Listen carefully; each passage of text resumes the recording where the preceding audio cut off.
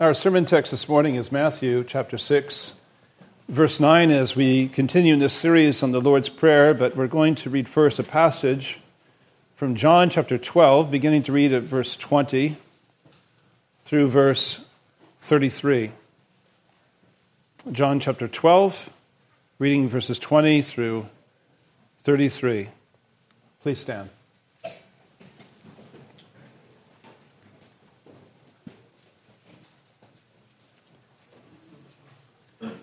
Now among those who went up to worship at the feast were some Greeks. So these came to Philip, who was at Bethsaida in Galilee, and asked him, "Sir, we wish to see Jesus." Philip went and told Andrew. Andrew and Philip went and told Jesus. And Jesus answered them, "The hour has come for the Son of Man to be glorified. Truly, truly, I say to you, unless a grain of wheat falls into the earth and dies, it remains alone. But if it dies, it bears much fruit. Whoever loves his life loses it, and whoever hates his life in this world will keep it for eternal life. If anyone serves me, he must follow me. And where I am, there will my servant be also. If anyone serves me, the Father will honor him. Now is my soul troubled. And what shall I say? Father, save me from this hour? But for this purpose I have come to this hour. Father, glorify your name." Then a voice came from heaven, "I have glorified it, and I will glorify it again." The crowd that stood there and heard it said that it had thundered. Others said, "An angel has spoken to him." Jesus answered, "This voice has come for your sake, not mine. Now is the judgment of this world. Now will the ruler of this world be cast out, and I, when I am lifted up from the earth, will draw all people to myself." He said this to show by what kind of death he was going to die. And now turning over to Matthew chapter 6, verse 9. The words of our Savior. "Pray then like this: Our Father in heaven, hallowed be your name." Please be seated.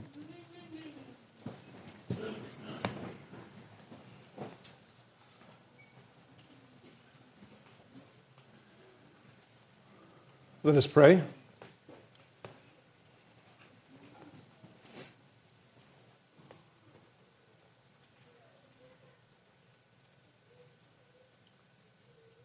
Our gracious God and Father, this is a holy place not because of this building or anything of such nature. It is because you are present with us by your Holy Spirit.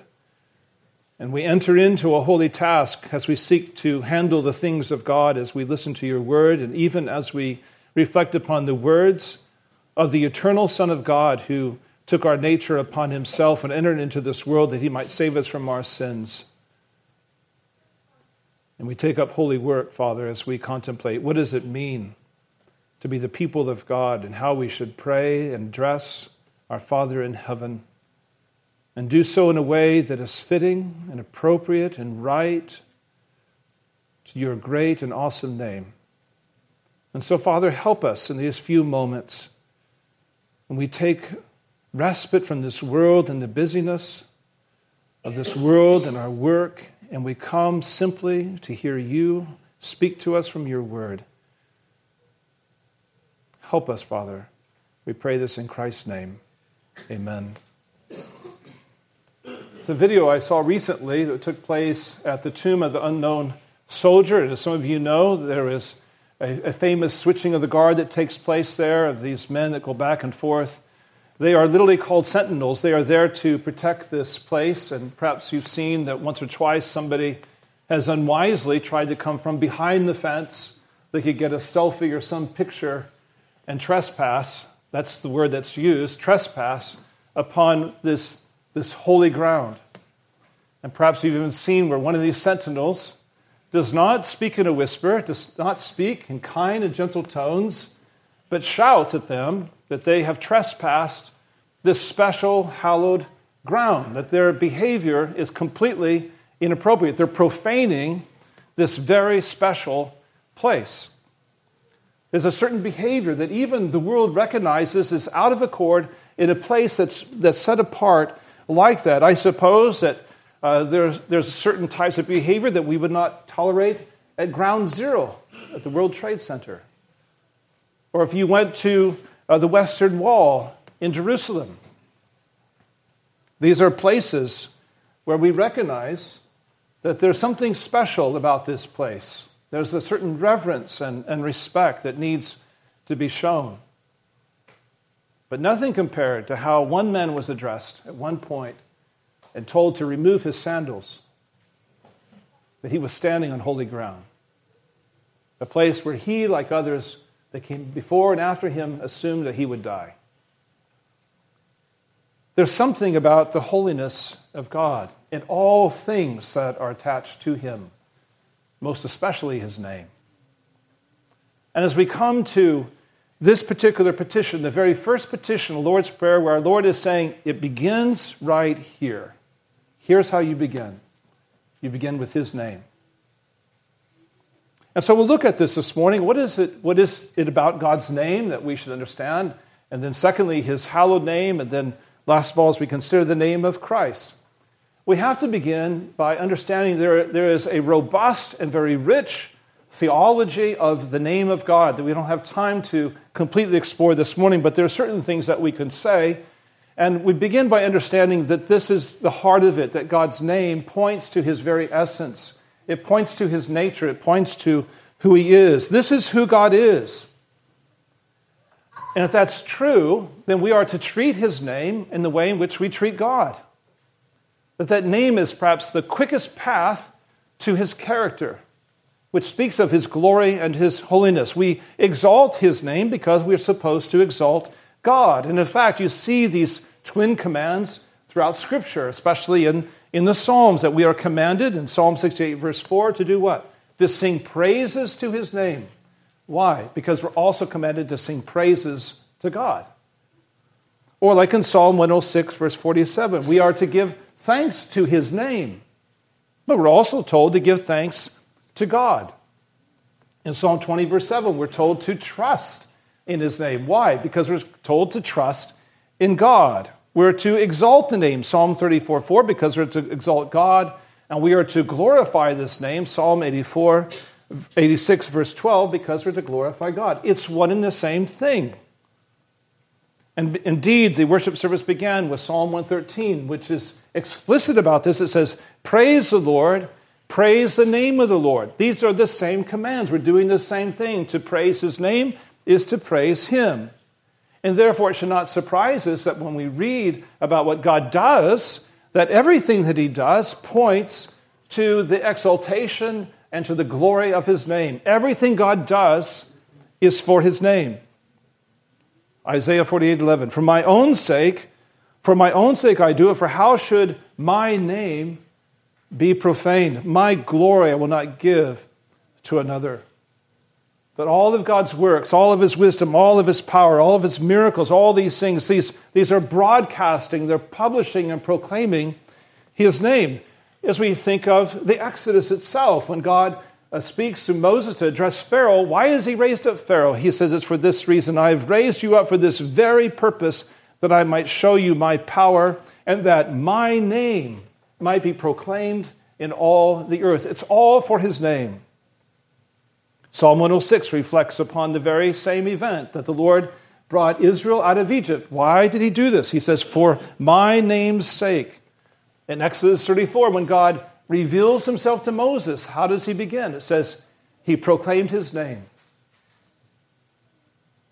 And Psalm 8 tells us that by creation, the name of the Lord is majestic in all the earth, that he set his glory above the heavens. And so God's name is holy. Why is it holy? You know the answer. Because God is holy. That he is excellent, infinitely pure and perfect, exalted in his majesty. This is the God who cannot tolerate sin in his presence.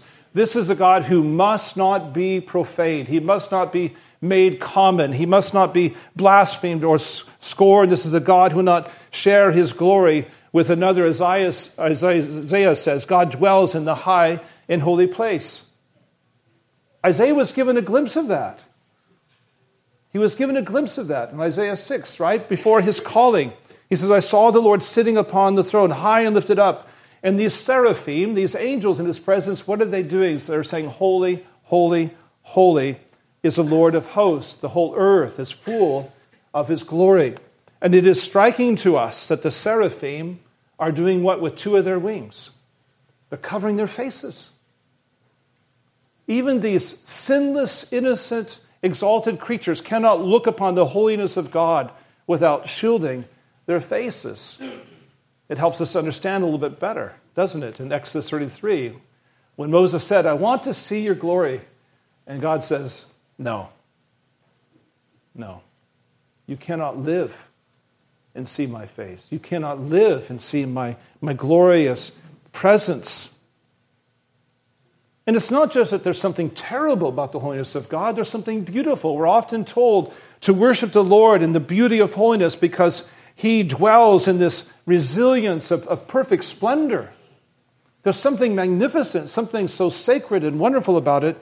It is beautiful.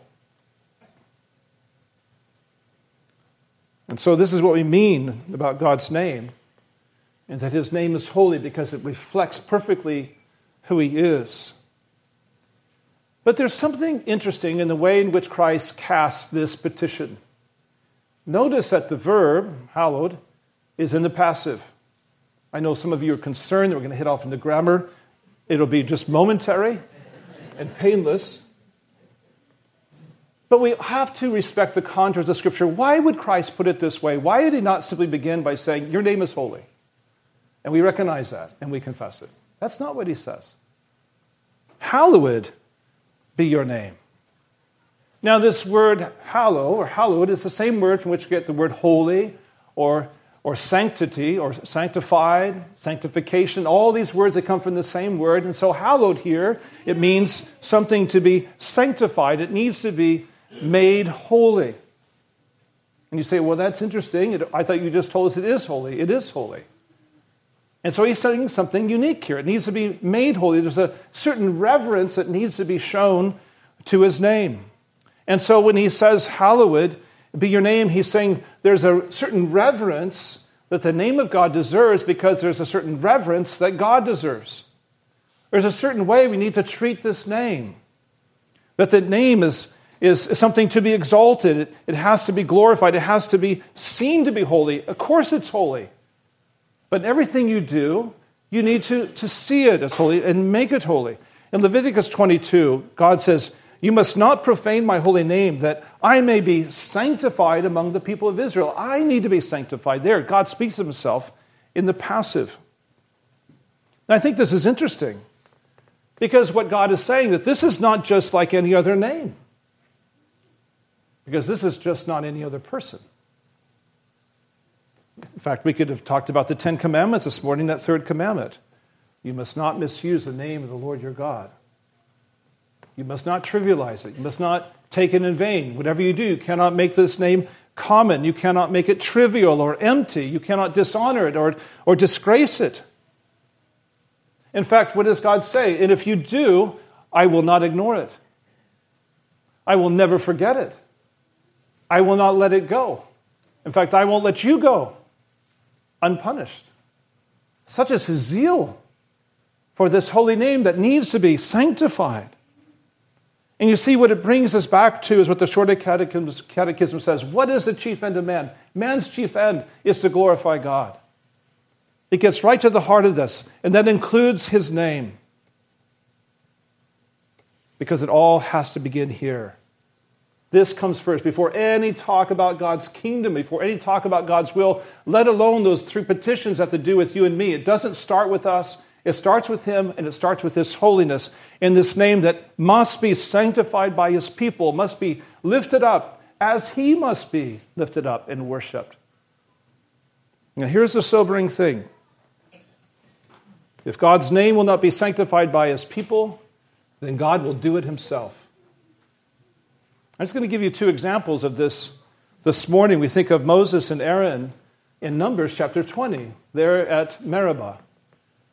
And we read in Scripture that the congregation of Israel came to the spot, they had no water, and the people began to do what? This is going to shock you. They were grumbling. Right? We hear this refrain, they're grumbling again, we have no water. Now we understand that. Going without water is a big deal. So Moses and Aaron go to God and they pray to him with this need. The people of God need water. And God gives them instructions. He says, take the staff and tell the rock to yield its water, and the water will come. Very simple instructions. Tell the rock. And this has happened once before, so Moses knew how this works. Just look at the rock, tell the rock, and the water will come. Is that what Moses did? No. Moses says this, hear now, you rebels. Shall we bring water out of this rock? And Moses struck the rock 2 times with his staff, and the water came out. Now, God had mercy upon Israel. They needed water, and the water came out. But what Moses did was terrible. And the Lord rebukes him. And he says, you did not believe in me. But notice what else he says. You did not believe in me to uphold me as holy in the eyes of the people of Israel. You did not cause my name to be sanctified. You did not cause me to be seen as holy and lifted up. And that's why you will not bring this assembly into the promised land. It is a harsh punishment. You will not bring this people into this holy land because you failed in this to cause me to be seen as holy. We have another incident, Nadab and Abihu in Leviticus 10. These are the sons of Aaron. They're serving as priests in the sanctuary of God. They've been given this incredible access. They are serving in the presence of God. But they did something very foolish. Just after the consecration ceremony, just as they had been purified as priests, the very first time this ceremony ever taken place, what did these 2 men do? They take fire that was not authorized, something that did not come from the holy altar. They put it in their censers and offered before the Lord something which he had not commanded. And what happens? Fire comes out from before the Lord and it consumes them and they died. By the way, the same language we get with Korah in his rebellion. They offered impure fire. God's fire is pure, and it consumes it. But it's interesting what Moses says to Aaron. He says, this is what the Lord has said. Among those who are near me, I will be sanctified. And before all the people, I will be glorified. What these 2 incidents are showing us is that we are praying that God would cause his name to be hallowed, and it will be hallowed one way or another. His name will be shown to be holy either through the salvation of his people or through judgment against those who are not. That name will be sanctified one way or another. God will be praised either to the praise of his glorious grace and salvation or to the praise of his glorious justice in his judgment, in his righteous judgment. That's how significant this is. We can look at it this way as well. This is the one petition that you and I will pray for all eternity in heaven. When we get to heaven, we're not going to pray, forgive us our debts. We won't need to pray that prayer any longer. There'll be no more sin in heaven. We won't need to come to God and say, give us this day our daily bread. We won't need that. There will be no such need for bread in heaven. We won't need to pray, deliver us from temptation. There'll be no temptation. But we'll always pray that the Lord would be glorified and that his name is holy, holy, holy. It's a sobering thing when we think of this great name because it reflects a great God, this holy God. And it leads us, and perhaps the transition is not so clear to you right away, why we would treasure the name of Christ. Why is it that we love the name of Christ? It's because we love Christ. Why do we trust in the name of Christ? It's because we trust in Christ. And as we think of Christ, we see again that he is going before us and he is not asking us to do anything that he does not do himself. Because as we look at the Gospels, what do we see? We see that Christ, his very joy is to do what? Is to do the will of his Father in heaven. His very oxygen, his meat and his drink, he says, is to do that will. It's to honor his Father. It's to glorify his Father. And it's significant that he says here, Our Father who is in heaven, hallowed be your name. He's singling out the Father in here. This is his very delight. This is what he desired to do, to bring glory to the name of the Father, to do so in life and in death. This was everything for Christ. And it's interesting that when we come to John 12, and here we have this moment, one of these few windows into the soul of Christ, and that he shows us this terrific burden that is upon his shoulders. And he is inviting us to see the incredible distress that he feels in his heart. This is him at his weakest point, we could say. His most desperate place, like in the garden. And here he says in John 12, now is my soul troubled. And what shall I say? Father, save me from this hour. It's getting hard. Make it stop. Take it away. Deliver me from this terrible moment, this agonizing moment. Is that what he prays? And he says, no. He says, for this purpose I have come to this hour. Father, glorify your name. Everything that is about to unfold in his terrible suffering in the garden, where his soul will be squeezed like in a vice, where darkness and evil will press down upon him, the agony he'll suffer upon the cross, all of this, he says, it is encaptured by these words, glorify your name. And the Father says, I have glorified it. And there I think it's referring to the earthly ministry of Christ and his impending death. And he says, and I will glorify it again, perhaps suggesting the triumphant resurrection of Christ. But is it not interesting that Christ could summarize the culmination of his work in these few words? Father, glorify your name. Is this not the very refrain that we hear in the Old Testament that's picked up even by the prophets for the name of God to be sanctified and to be glorified? Is this not what Christ is saying? This man who loved the Father's name because he loved the Father more than all things. And more than anything else, he desired for his Father to be honored and to be praised and to be loved. And he would do everything and anything necessary to procure that glory for his Father. There was nothing he was unwilling to do to make sure that the Father's name would be hallowed. And so what does he do? He humbles himself by becoming obedient to death, even death on a cross, that he might bring glory to his Father. It's not just that he does this in obedience, in perfect obedience. He does this with joy in his heart. He does this out of love for his Father, out of zeal for the glory of that name that he loved more than any other name. And so how does the Father respond to this perfect sacrifice, to this magnificent display of obedience, to the substitutionary death that procures the forgiveness of sins, and to this powerful resurrection? What does it say in Philippians 2? That it says this, that God has highly exalted him and bestowed on him the name that is above every name, so that at the name of Jesus every knee should bow in heaven and on earth and under the earth, and every tongue confess that Jesus Christ is Lord, to the glory of God the Father. You see what Paul is saying in this passage. God will cause that name of Christ to be hallowed, one way or another. There are those who confess it now in faith, but there are those who will confess it on the day of the Lord in fear, either to the praise of his glorious grace in Christ, or to the praise of his glorious justice by him who will separate the sheep from the goats. His name is holy. His name will be hallowed. It will be sanctified. There is no other greater name. Ephesians 1:20 says, the Father raised Christ from the dead and seated him at his right hand in the heavenly places, far above all rule, authority, and power, and dominion, and above every name that is named, not only in this age, but also in the one to come. Why is that the case? It's because the name points to the person. It reflects the person of Jesus Christ. It's not just his name, but it's Christ who is exalted above all things. That's why we hallow this name.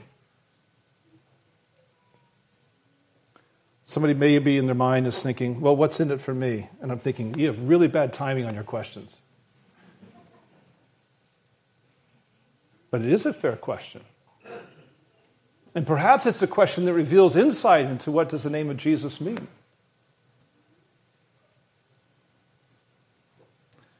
Salvation is in the name of Christ because salvation is in the person and the work of Christ. The name Jesus means salvation. We don't just hallow this name. We don't just sanctify this name. We believe in this name. We love this name. The angel said to Joseph in Matthew 1 regarding the birth of Christ, said, "She will bear a son and you shall call his name Jesus, for he will save his people from their sins." And that's why we say to people when we share the gospel, we say, believe in the name of Christ. Why? Because it's to believe in Christ himself. As it says in Acts 4, salvation is found in no one else, for there is no other name under heaven given to men by which they must be saved. To confess that name of Christ is to trust in Christ, to trust in him to be delivered from sin and death. And that's a promise given to us in Romans 10. If you confess with your mouth that Jesus is Lord and believe in your heart that God raised him from the dead, you will be saved. For everyone who calls on the name of the Lord will be saved. That's why we honor the name of Christ in this place. It's because all that we are and all that we have is in his name. 1 Corinthians 6 says, you were washed and sanctified and justified in the name of the Lord Jesus Christ. Even as I prayed earlier, we assemble in the name of Christ, 1 Corinthians 5:4. We believe in the name of Christ. We repent, Acts 2:38, in the name of Christ. We're baptized into the name of Christ. Healing is found in the name of Christ, Acts 3:6. We pray in the name of Christ. We seek God's throne in the name of Christ. We give thanks in the name of Christ. You and I are united by the name of Christ. We have life in the name. Everything we have, it's in this name. All that we live for, everything worth dying for, is found in this name. The wonderful joy that we have in this day is to be able to escape just for a few hours the busyness of the former week in which everything we did reflected upon our name. The resume that we submitted, our job performance, our grades all reflect upon how well we're upholding our name. And it's so exhausting. But in all of this, we're reflecting upon his name. When we come to this place, it's not just to be reminded that we hallow its name, it's also to be reminded what we have in this name. So everything we do, all of our service, our obedience, our prayers, our living holy lives, all of our good works, ultimately is so that the name of Christ would be confessed and loved and exalted and praised and glorified. This is our great honor, that the name of Christ is upon us and that we belong to Christ. But it's also what we gain. In Galatians 3, it says, all of you who were baptized into Christ have clothed yourselves with Christ. Which reminds us it's not just his name that clothes us, it's Christ himself. That we are united to him. And all that he has accomplished for us. That we are baptized into that name of Christ because we're united with him in his death and his resurrection. As Scripture says, we have died with Christ. We have been crucified with Christ and buried with Christ. We are raised with Christ, made alive with Christ. We are made righteous and holy in Christ. That we have been justified and sanctified in the name of Christ. That we are united to Christ in his name because we're united to him in his righteousness, even his holiness. That everyone who believes in Christ, how does our Father in heaven see us? Not just those who have been made right, who are justified and forgiven of their sins, but we are seen as sanctified. We can even say hallowed in the sight of Christ. Why is that the case? Because when our God looks upon us, what does he see? He sees his Son. The Son in whom he delights, the Son in whom he looked with great delight in his soul upon all that he did in his death and resurrection, said, this is my Son, and I've given to him the name that is above every name. And along with him, I give all those for whom he died and was raised, that they might share in his eternal glory. This is an amazing thought to end with this morning. Moses was told to remove his sandals as he was standing on holy ground. Do you know where you and I will stand one day? What do we confess? What do we believe? We will stand in the presence of God. If the gospel is true, we believe it's true, we will do so without fear, without blemish, without sin. How is that possible? It's because we've been washed clean. We will stand before him in white robes, clothed in the name of Christ, forever and ever blessing that name of the one who died for us, was raised for us, and exalted us to be with him in glory. Let us pray. Our gracious God and Father, we thank you for your word, and we thank you, Father, for the practical instruction that Christ gave to his disciples when they asked him, how can we pray? How should we pray? And he answered, and we've heard this answer this morning, that our prayer should begin with the glory of God. They should begin by asking that you would cause your name to be sanctified and made holy by your people. And so, Father, we thank you that we can bring this petition in the name of Christ. And help us, Father, to do so and to see all that this means, especially for you and for the glory of our exalted King, but also what that means for us as those whom he loves. Help us in all these things, we pray it in Christ's name. Amen.